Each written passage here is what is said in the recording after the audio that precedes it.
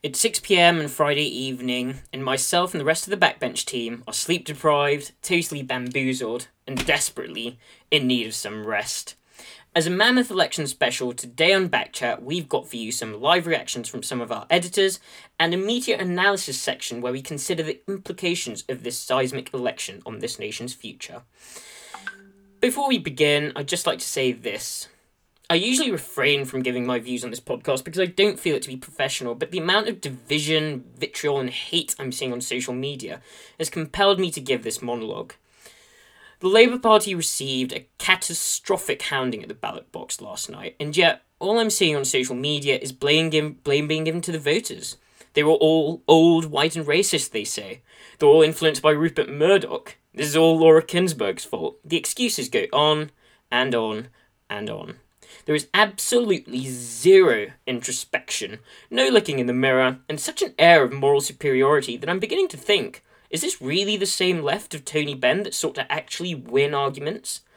This new left seems to be the ones burying their heads in the sand and led by their own social media echo chambers, the It'll Go Higher brand of pseudo-journos, you know who you are, more apologists for the Corbyn revolution. They failed to see that voters hate being taken for granted. Bastani, Paul Mason, Asher Carr, and the rest of the Navarro media canary set. This historic defeat is on you.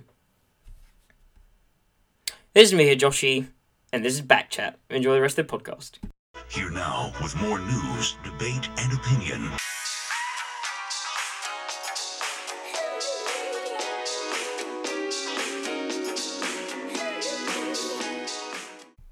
As the exit poll came in at around 10:15, both Daniel and Maheen back.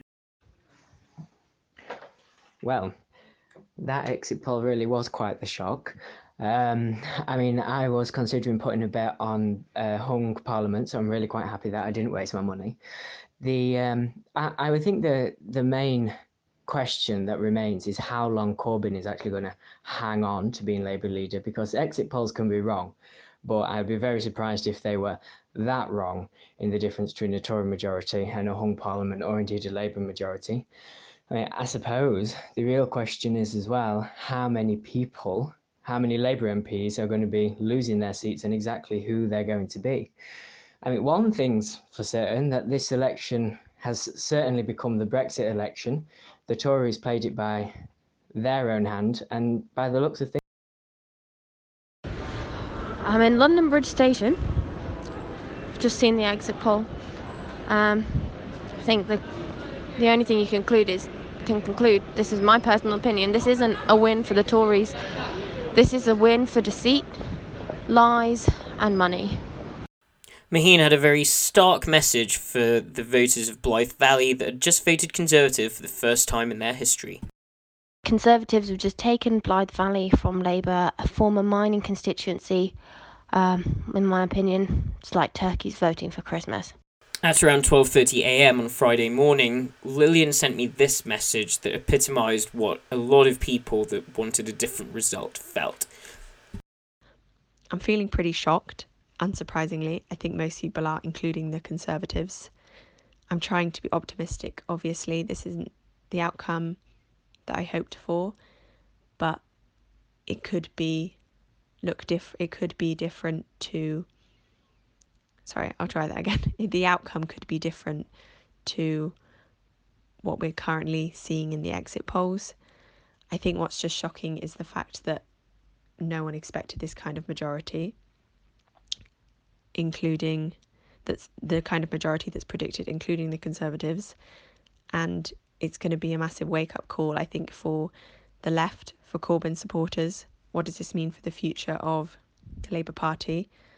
But also for those of us whose perspective has been that the last 10 years have been a complete disaster for the country, not least because of Brexit, but just because of 10 years of absolutely savage cuts to public services, the undermining of the NHS at every opportunity.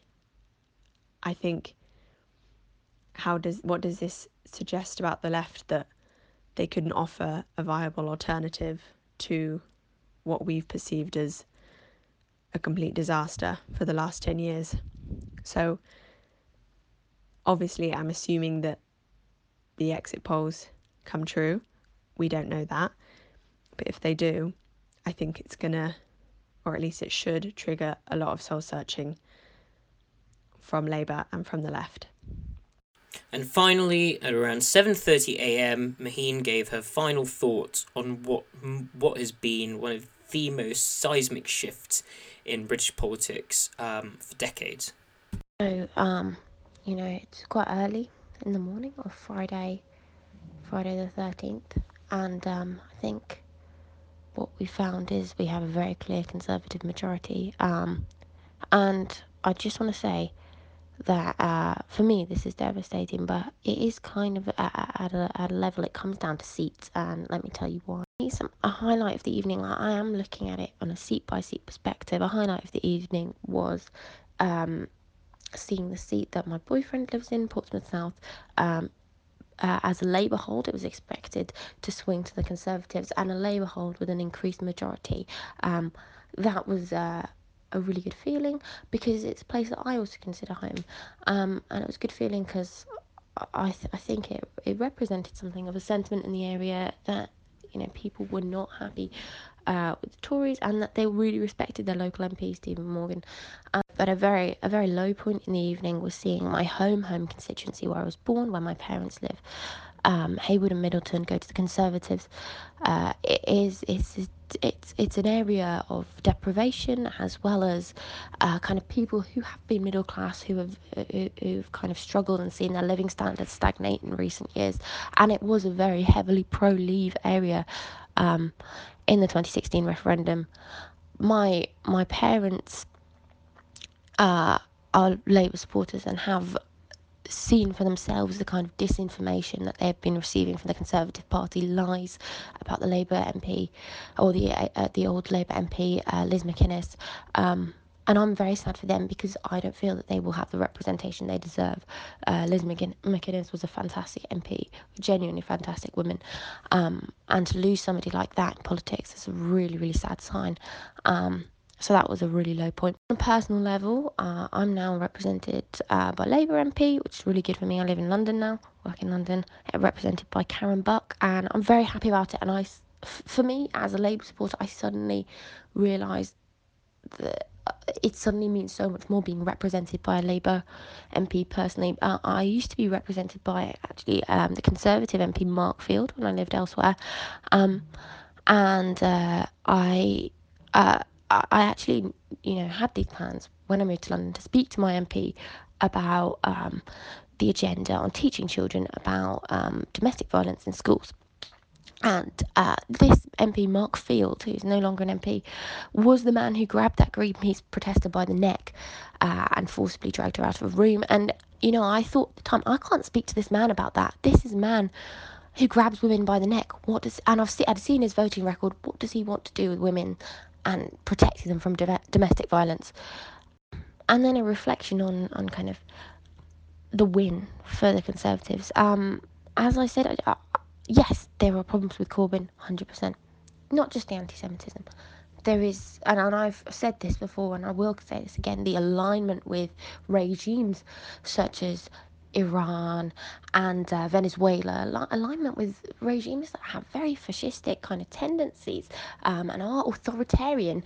And we've seen that, and we've seen issues with regards to that, and that has been a massive problem for me in my support for Corbyn. But I don't think that those aspects of his personality are what lost him the election. I think it is the disinformation that people have been fed with, these cost of Corbyn ideas, like people believing that Corbyn is going to steal their money and give it to the undeserving, the people believing that Corbyn is going to sell us all off to terrorists. Yeah, I don't think that was ever going to happen, but I think people genuinely believe that. My parents, saw it firsthand with that disinformation campaign that they saw in Haywood and Middleton. People were worried, and rightly so to some degree, but also there have been so many lies this election. And I have been very saddened by the result, and I feel particularly sad for my parents who've lost their Labour MP, who are both work in the public sector and both have seen what Tory funding cuts have done to the public sector. My dad is a GP in the NHS and worked in the NHS in the 1980s under Margaret Thatcher, and that is the reason, a heavy reason, why he will almost never vote Conservative, because he's seen what happens when people who ideologically do not believe in an NHS get control of the NHS. My dad has seen the NHS being squeezed and people trying to destroy it. And it was the workers who kind of saved it, basically. People who were worked, put in shifts of, plus 48 hours. People like him, just because, they wanted to do their job. They believe in the NHS. And my dad believed in the NHS. And I only feel sorry for the new generation of doctors, including my boyfriend, who are probably going to have to put up with conditions where people who ideologically don't believe in the NHS have got their hands on it again. And mark my words, promises of funding for the NHS don't mean anything from the mouth of someone who has been prepared to lie throughout this whole campaign. On to the meaty election analysis. Here's me and Tom Westgarth. On what has been a night of historic proportions, we've had massive swings and potentially seismic political consequences. To digest all the results and provide analysis, we have one of Backbench's editors, Tom Westgarth. How are you doing this morning, Tom? Because, to be honest, I'm very tired. I was about to say, same here. I'm on about 4 hours sleep because I've got some uni work to crack on with as well. But I can always find time to have a conversation about politics with me here. I mean, I think if you remember, when did we do our first podcast? It was about 7 weeks ago. And I mean, I don't remember what the predictions were, but I'm pretty confident that we did not predict a Conservative majority this large. No, I mean, we talked about the contingencies under which a majority would occur, and it was going to be if the Tories could make the message about Brexit. But I don't think even we could really have foresawn the collapse in Labour Party support across swathes of the country in the way that it did. So, I mean, what do we think? Do you think this is a seismic change? I mean, just to give my 2 cents, I think seeing the Tories win seats like Bishop Auckland and North West Durham is extraordinary. I think we've hit a seismic change here. Yeah, I think there's been a huge structural change in the way that we need to think about politics. I agree that it's seismic for 2 central reasons. Firstly, I believe that this was an ideological rejection of Corbynism and a mandate to carry on with Brexit. Even in the areas where the Conservatives didn't make gains of seats, the swings were absolutely huge. We're looking at people like Ian Lavery in places like Wansbeck that lost from majorities of 10,000 to less than 2,000. Across all of the north, across many parts of Scotland, Labour completely collapsed and the Conservative made gains across the board. But secondly, I think the one central reason why I think it's seismic is because the rules of politics have clearly changed. The way that we understand demographics, the relationship between class and voting behaviour, the relationship between occupation and voting behaviour, the relationship between your location relative to cities have changed. And places that we've traditionally called donkey seats, ideas that they're safe Labour seats, and we just put a donkey on a Labour ribbon on a donkey, and that will guarantee a seat hold. This clearly isn't the case anymore.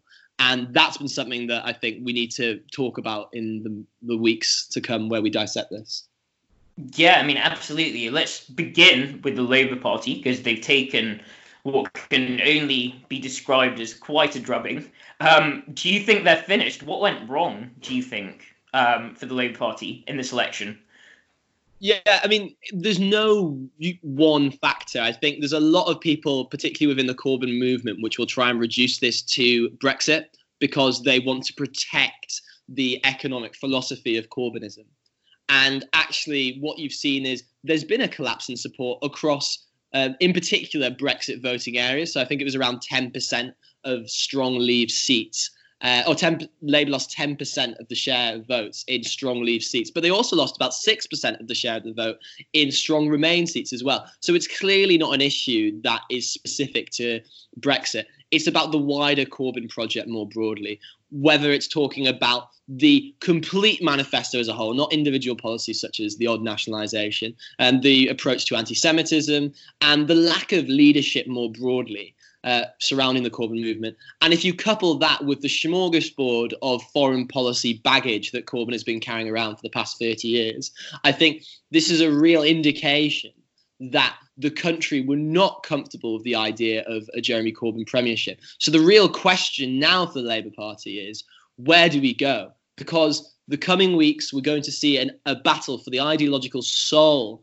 of the party. And I'm not quite sure which way it's going to pan out there. I mean, I think what I found really interesting was this election win that Boris Johnson has just achieved. I think to some extent it was exactly what Theresa May was trying to do in 2017, right? Why do you think he succeeded where Theresa May failed? I mean, the conditions seem fairly similar, but Boris Johnson seems to have come out with a win, whereas Theresa May's election campaign led to a dismal kind of hung parliament. Why do you think that's happened? And that's a good question. A few things spring to mind immediately. Firstly, you've got to think about the fact that Boris Johnson is the biggest celebrity politician we've had in a generation. He's somebody that has clearly had the ability of cutting through to communities that have been used to seeing him on programmes such as Have I Got News for You and entertaining us at the London 2012 Olympics. This is somebody that has been described previously as the Heineken character, the Heineken politician that can really make waves across swathes of the population, regardless of your background, your gender, your ethnicity, etc., etc. So I think Johnson's celebrity appeal definitely had something to say there. Secondly, I think Johnson seemed more hardline on Brexit. Theresa May fundamentally didn't appear to be strong enough on her views on Brexit. She was clearly not interested in leaving without a deal. That was very clear. And Johnson's in our role in the world, our new relationship with places like America and Europe, reviving our, I won't say colonial, but reviving our sort of industrial strategy. And I think this has been quite central in appealing to people that are sick of negativity in politics. They're sick of the negativity of Jeremy Corbyn and the ambiguity, or at least real lack of drive and vision from Theresa May. And Boris Johnson's offered something different. I mean, I think something else, just on a tangent, that struck me is I think CCHQ and the Tory party campaign machine has been on top form over the past 6 weeks. Like, I've never seen a Conservative Party campaign that's so well run. I mean, how much do you think that's played a role? Yeah, and this is something I wanted to mention as well. Dominic Cummings must be feeling like a superstar this morning because he has demonstrably shown why he said the things that he did. The digital strategy they had was absolutely on point. I'm very critical of it because I think it's demonstrated a form of postmodern conservatism that will be damaging for democracy. But in the way in which they got out the message, remember, this was a short, focused campaign. They focused on a couple of key things: getting Brexit done and the cost of Corbyn. And they kept ramming home those lines again and again. And they could create this arena of doubt and misrepresentation, smashing the truth-falsehood dichotomy. But that left one clear thing, which was that we needed to get Brexit done. And it's clearly cut through with people. And I think that Cummings has clearly had his finger on something that the likes of Nick Timothy, who ran Theresa May's campaign before, didn't have. And I think he'll be rewarded, I think, in the future with the ability to rewire the civil service and the British state in any means that he wants to. I mean, if I was a civil servant, I'd be very, very scared. Because if Dominic Cummings is coming for you, that's quite a frightening prospect. Well, yeah, I mean, and this is a big question as well about what's going to come next for the Conservatives, because Cummings is known for being very sceptical of journalists, of the media more broadly, of the civil service. And he will be probably looking to change the nature of the relationship between Parliament and the legislature. And I imagine Johnson said to him, if you give me my majority, I will let you get on with your civil service pet projects.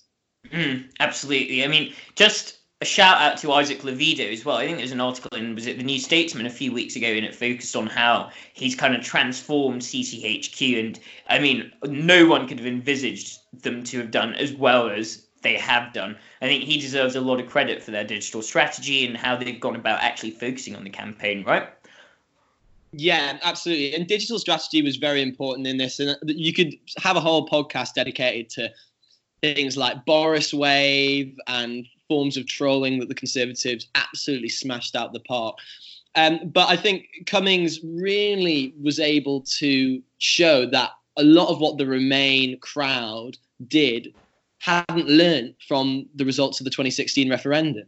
He really used the exact same playbook, I feel, that he did before. He said that there are areas of the community that just aren't being listened to. It wasn't just the digital, even though that was very important. He thought that there was more to life than things like Twitter and social media. He told journalists to get out of SW1 and actually hear about what other people said. And I think there's a real problem for people that are involved in the realpolitik, that they spend their lives not engaging with communities in this way. They spend most of their time refreshing their Twitter, and you're going to get a very different strata of society when you think about the world and demographics in that way. I mean, yeah, I think what is interesting is something that David Cameron said a while back. He said that Twitter isn't real life. I mean, if you looked at Twitter on Thursday morning, you were thinking Labour landslide, 100% going to happen. Obviously, we knew, because we have great knowledge of the polls and stuff, that obviously was not going to happen. But if you looked at the tweets of a lot of people like Aaron Bastani and Ashton Carr, they genuinely believed that Jeremy Corbyn was going to get a majority. I mean, I think that tells you a lot about Corbynism and kind of the Labour metropolitan left, right? I mean, they're so within their own bubble that they just can't get out of it, right? Yeah, and I mean, the whole sort of Corbyn derangement syndrome is going to be very vivid with its unfolding, I believe, in the next few weeks, because ultimately the objective of people within the Corbyn project now is to have a continuity candidate. It's to have somebody that represents the worldview of Corbyn without the same baggage that Corbyn and McDonnell have had in the past. And that will mean that they will pin it all on Brexit. They will say that, look, all our policies were popular. People liked our ideas on the NHS, on nationalisation. This is a real thing I find frustrating. Like, I don't see how people look at manifesto pledges from a micro perspective, like on a singular basis, rather than from the macro. They'll say, oh, yeah, they like the railway nationalisation. They like X, they like that. But people will start to realise that it doesn't all add up when you have all of these things thrown together in a manifesto. And another interesting thing, I think, will be to see who's going to be the Chancellor. This is something that's not really been talked about yet. John McDonnell was the real intellectual roots of Corbynism and was the driver behind the rewiring of the nature between the state and the market.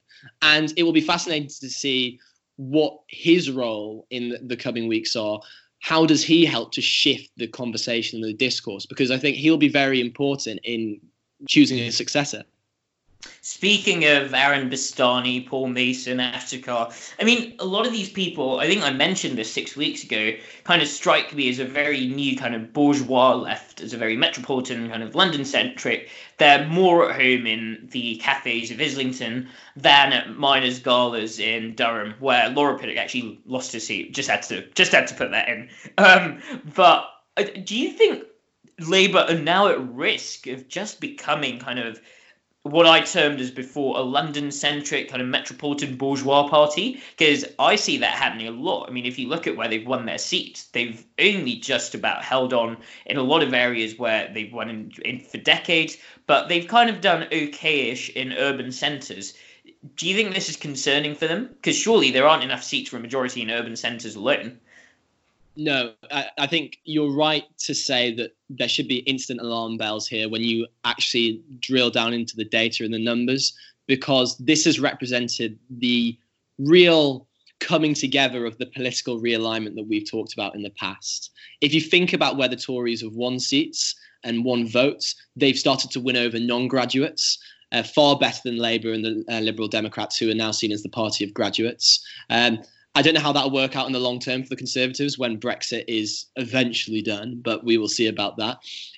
Labour Party, Will Jennings from the Centre for Cities, who's a political data scientist, ran some numbers and found that Labour only did well in big cities. That was the only place where they did better than the Conservatives. In towns, in much smaller communities, the Conservatives far outstripped Labour. So that supports your analysis of Labour as a sort of metropolitan bourgeois party. But another thing you need to look at is occupation as well. There's been a huge correlation between having a blue-collar job and the swing to the Tories. So the share of workers in routine and non-routine jobs that vote for Tories has absolutely rocketed recently. There's been a huge swing from those that are in sort of more routine professions to vote for Conservatives. And Labour are going to have to really go back to the drawing board here. I saw a very funny meme on the Thick of It quotes page, which had Hugh Abbott in the back of the taxi. I think it was after the disgruntled civil servant debacle. And he said, we're going to have to do a number of things almost immediately. And I think there's going to be a panoply of different issues that the Corbyn project and the Labour Party are going to have to fix very quickly. Otherwise, they will be out of government for at least a decade. Which is ridiculous when you come to think of it, because the Tories have been in power for a decade already, right? I mean, you'd think that by this time in the electoral cycle, the kind of anti-incumbency vote must have been building up, but extraordinarily, Boris Johnson seems to have actually upped his voter share. I mean, I don't know about you, but that to me is shocking. I just couldn't believe that. We're so far into an electoral cycle. The Tories should be making losses, and it's just not happening. Yeah, and this is why I do think that even though you could bash Corbyn a lot, Brexit does have a significant part to play here, because that signaled a new era, a new epoch. And I don't know whether, if you're going to play the counterfactual game, if Brexit hadn't happened, would we be looking at a completely different political cycle? I think arguably yes. You can make the claim that Boris Johnson would have still become Prime Minister in some way, because David Cameron would have stood down. He wouldn't have served a third term. Osborne would have alienated a significant chunk of the Parliamentary Conservative Party because of his stance on the European Union, whereas Johnson was the darling. So I think he still would have been PM at some point. Whether he would have won an election, though, without, one, the background of a Brexit betrayal as his central mantra, and two, potentially too many years of the Corbyn project losing its spark. Because remember, the Labour Party got about 40% of the vote in 2017. So they were an electoral force then. But I think people had grown sick and tired of the Corbyn project, and the cracks had been exposed over months of further scrutiny and pressure. And it would have been interesting to see if it would have come undone in the same way had there been an election in, let's say, 2018 under a Remain government.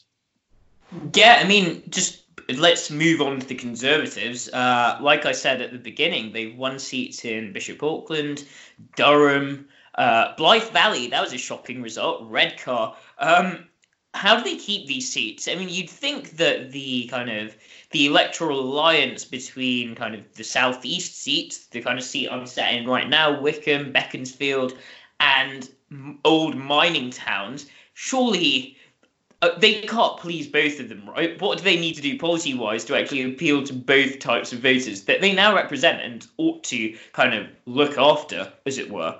What do they need to do? The Conservatives have 5 years to really refashion a narrative now, and to ram home, I think, a few central changes to the British administrative state.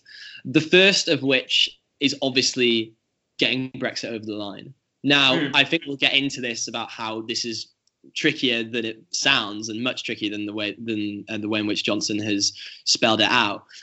But if he can deliver on the referendum result, then I think he will have earned the trust of these communities for a decade at least. because this is clearly one of the central issues that mattered to people. Not just Brexit, but what it represented, the fact that people hadn't been listened to. They're sick and tired of politicians just doing what's in their best interest. And Johnson, I think he's doing what's in his best interest, but he can frame it in a way that he is delivering on a democratic result that has been largely ignored by a careerist parliament. And the second thing, which I think is quite central, is they need to develop an industrial strategy. This is absolutely clear. I think these towns and rural communities have clearly seen the real wedge end of deindustrialization. And they've had stagnating wages. They've felt a loss of control in their communities. They've seen things move too fast in terms of the collapse of local business and industry and the development of large monopolies, large factories in these areas, losing a real sense of community, the collapse in the high street, etc., etc. And I think it's really central to, in a sort of post-Brexit Britain, to refashion the way in which we trade, the way in which we produce goods and services. This is something that I think Dominic Cummings is probably particularly keen on. There was a paper that he released, or in his blog, he talked about a paper that had come out of the University of Sheffield from a physics professor who was talking on how we need to change industrial strategy and create a proper one, because we just haven't had, and that's been our industrial strategy has just been to not have one in the past sort of generation.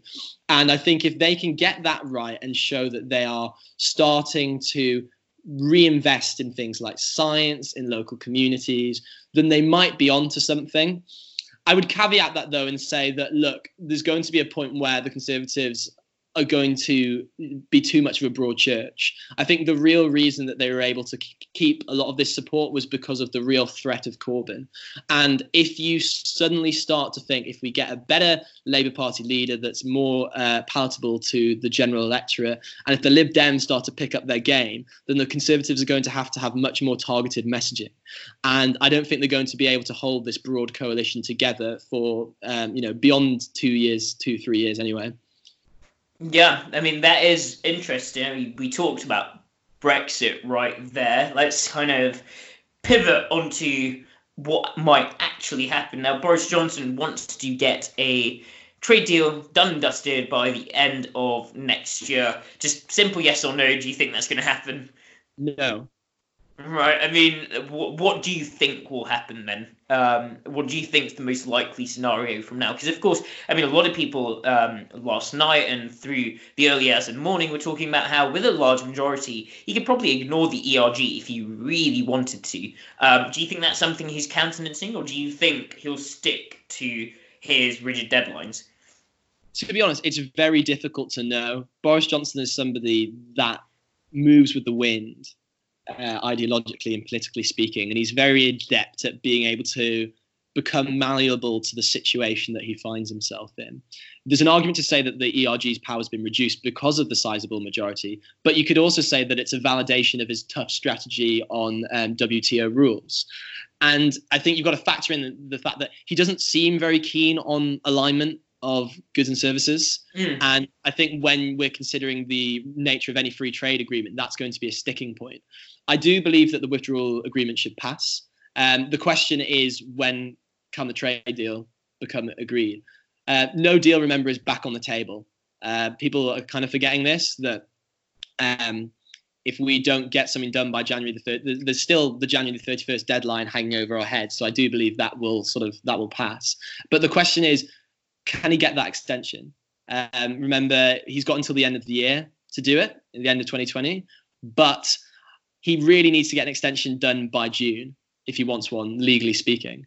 And the reason I don't think we'll have a future trading agreement arranged by the end of the year is because there are so many things we need to look at. We need to look at relationships on security. We need to look at the way in which our data has been shared and our long-term tariff schedules. This is going to take time, and the EU are not going to be lenient in this regard.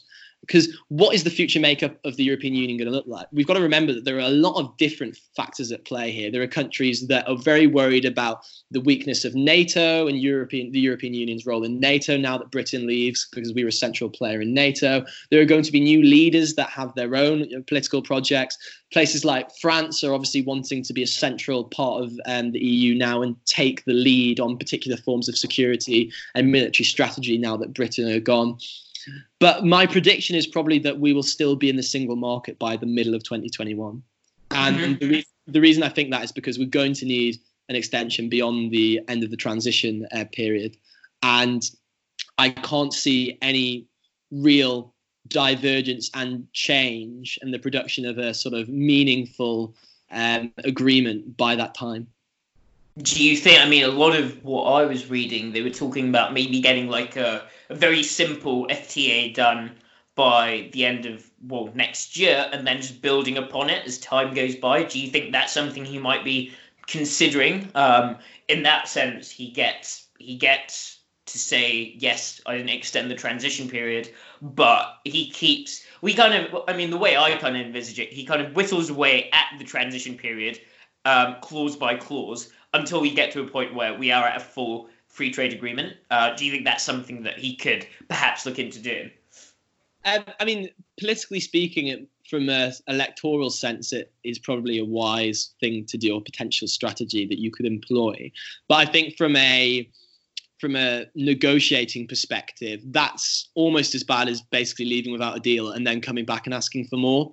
Because ultimately, at that point, when we are out, we don't have the bargaining chips that we had before. Remember, there are a lot of countries that will be damaged by a hard Brexit, and you've got to think of places, Spain. Even if you get the Irish border problem, which is another issue altogether, you've got to think of countries like Spain, which have huge sectors of their economic growth come from trade with Britain and from tourism. There are other parts of Eastern Europe that will really struggle as well.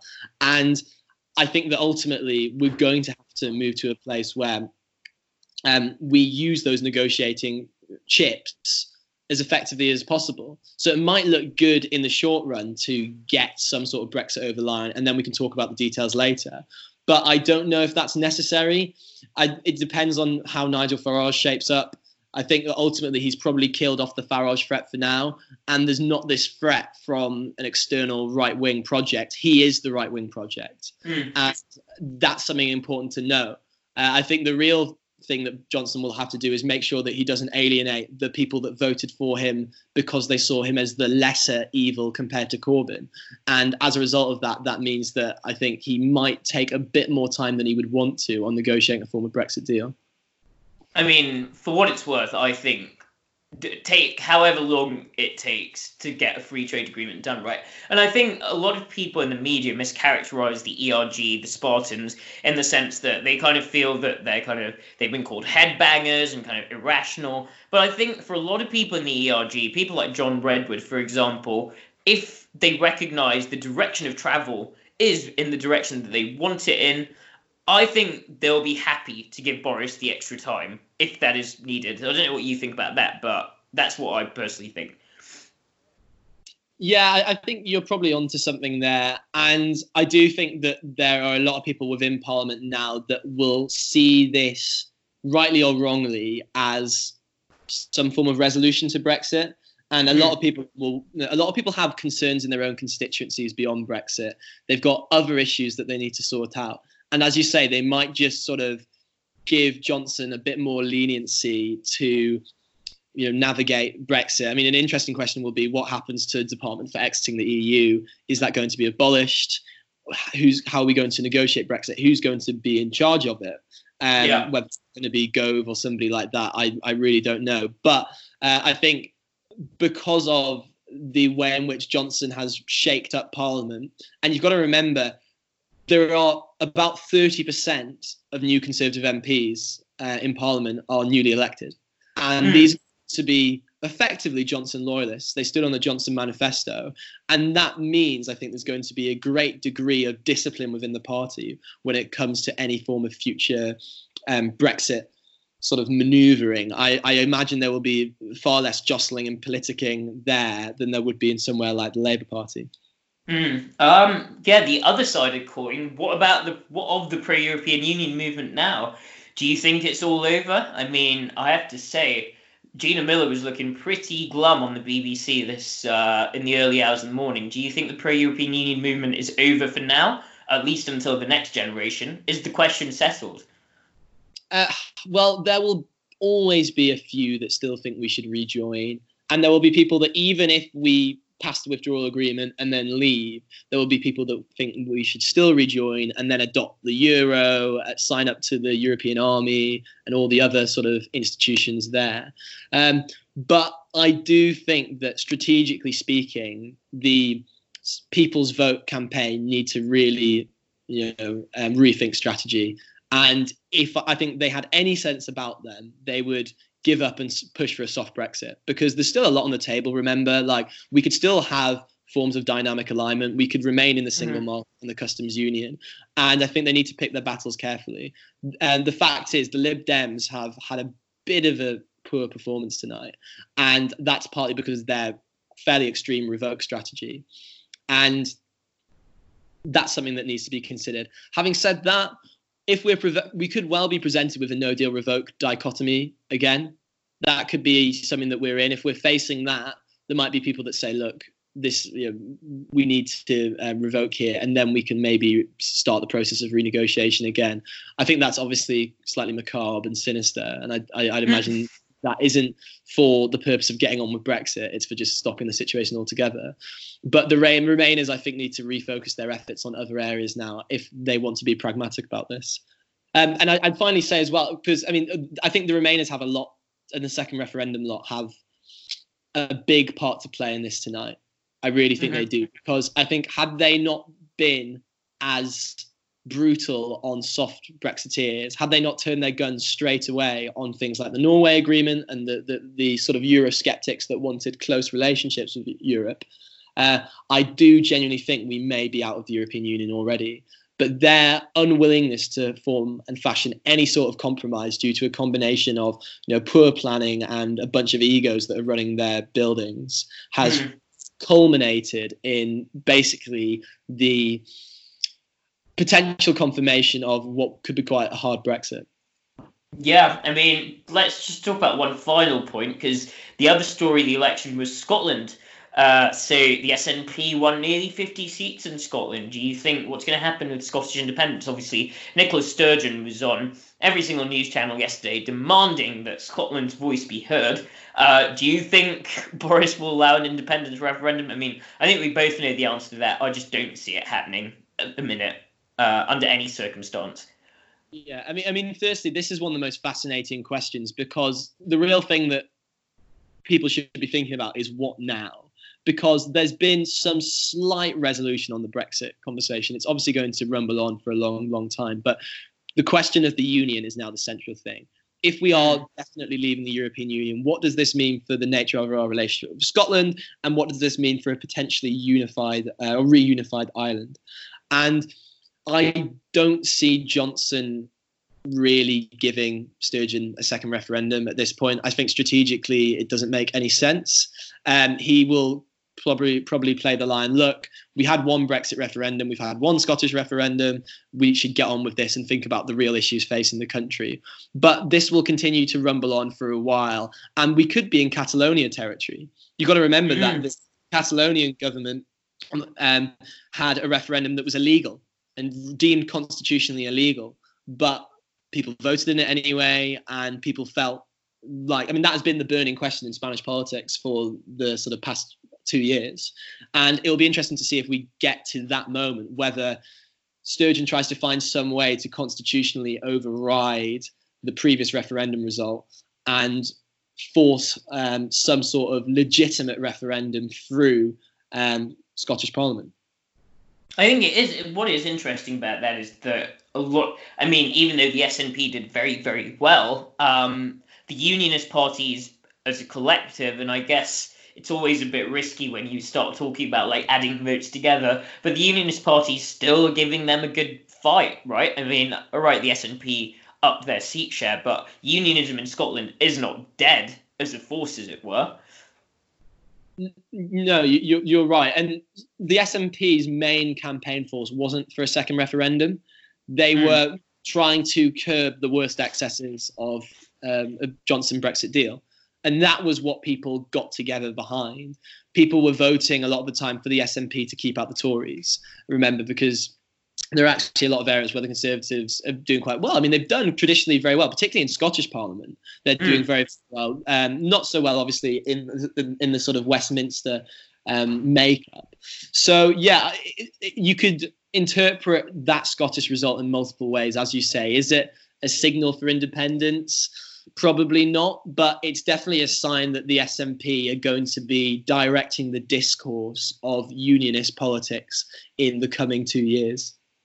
I think we might have to wait till the Holyrood elections in 2021 to see how much the SNP's kind of domestic policies in Scotland actually play on people's minds. Because from what I'm hearing, from what I'm reading, SNP rule in Scotland has been quite a disaster for health, for education, etc., etc. So maybe we'll have to wait till 2021 for the Scottish people to actually give an objective verdict on Nicola Sturgeon. I don't know what you think about that, but I don't think they've had the best time in government, to be frank.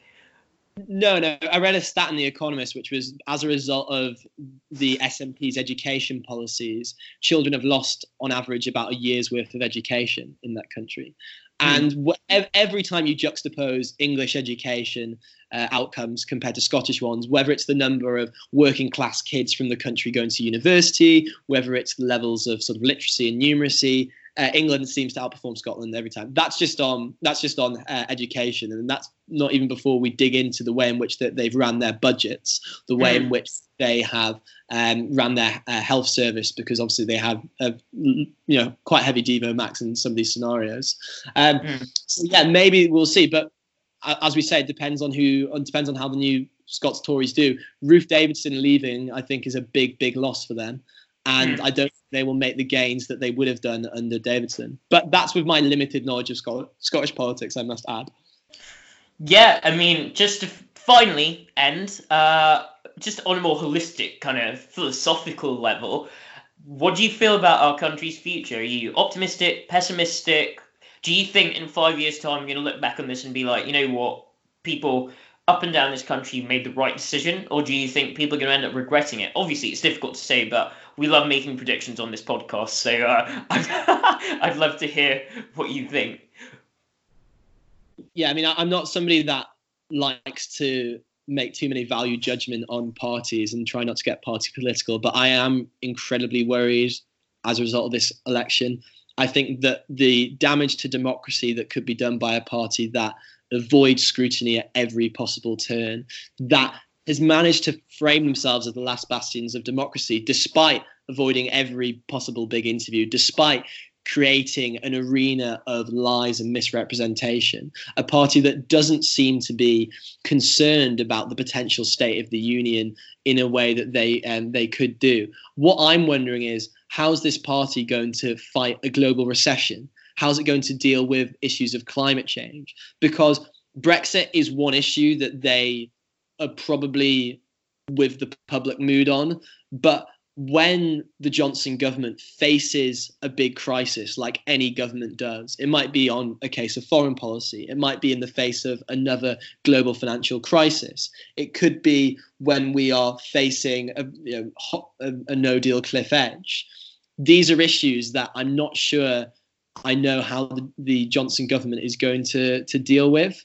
But having said that, I think that it signals a fascinating realignment in British politics. And what I'm hoping is that there will be a birth of new ideological projects that offer something different to either socialism or neoliberalism, or even not even social democracy, because social democracy, I think, has potentially had its day. We need some fresh ideas. And to solve the world's most pressing problems at the moment, I'm just begging for somebody to step up to the plate, throw down the gauntlet, and really take the challenge to the two main parties. Fantastic. I think we've done a very thorough analysis. I'm going to be putting the live recordings in as well. Cheers for joining me this morning. Go get some sleep now, Tom, or finish your uni work, whatever comes first. Yeah, I mean, I'm really on Foucault's governmentality at the moment, and I don't know if I can really deal with that when digesting the result. I think I'll go crazy thinking about the government of the South and all the rest of it. But we'll see how that goes. Yeah, get some bed. I'm going to go to bed very soon too. Cheers for coming on, Tom. No worries, mate. Pleasure.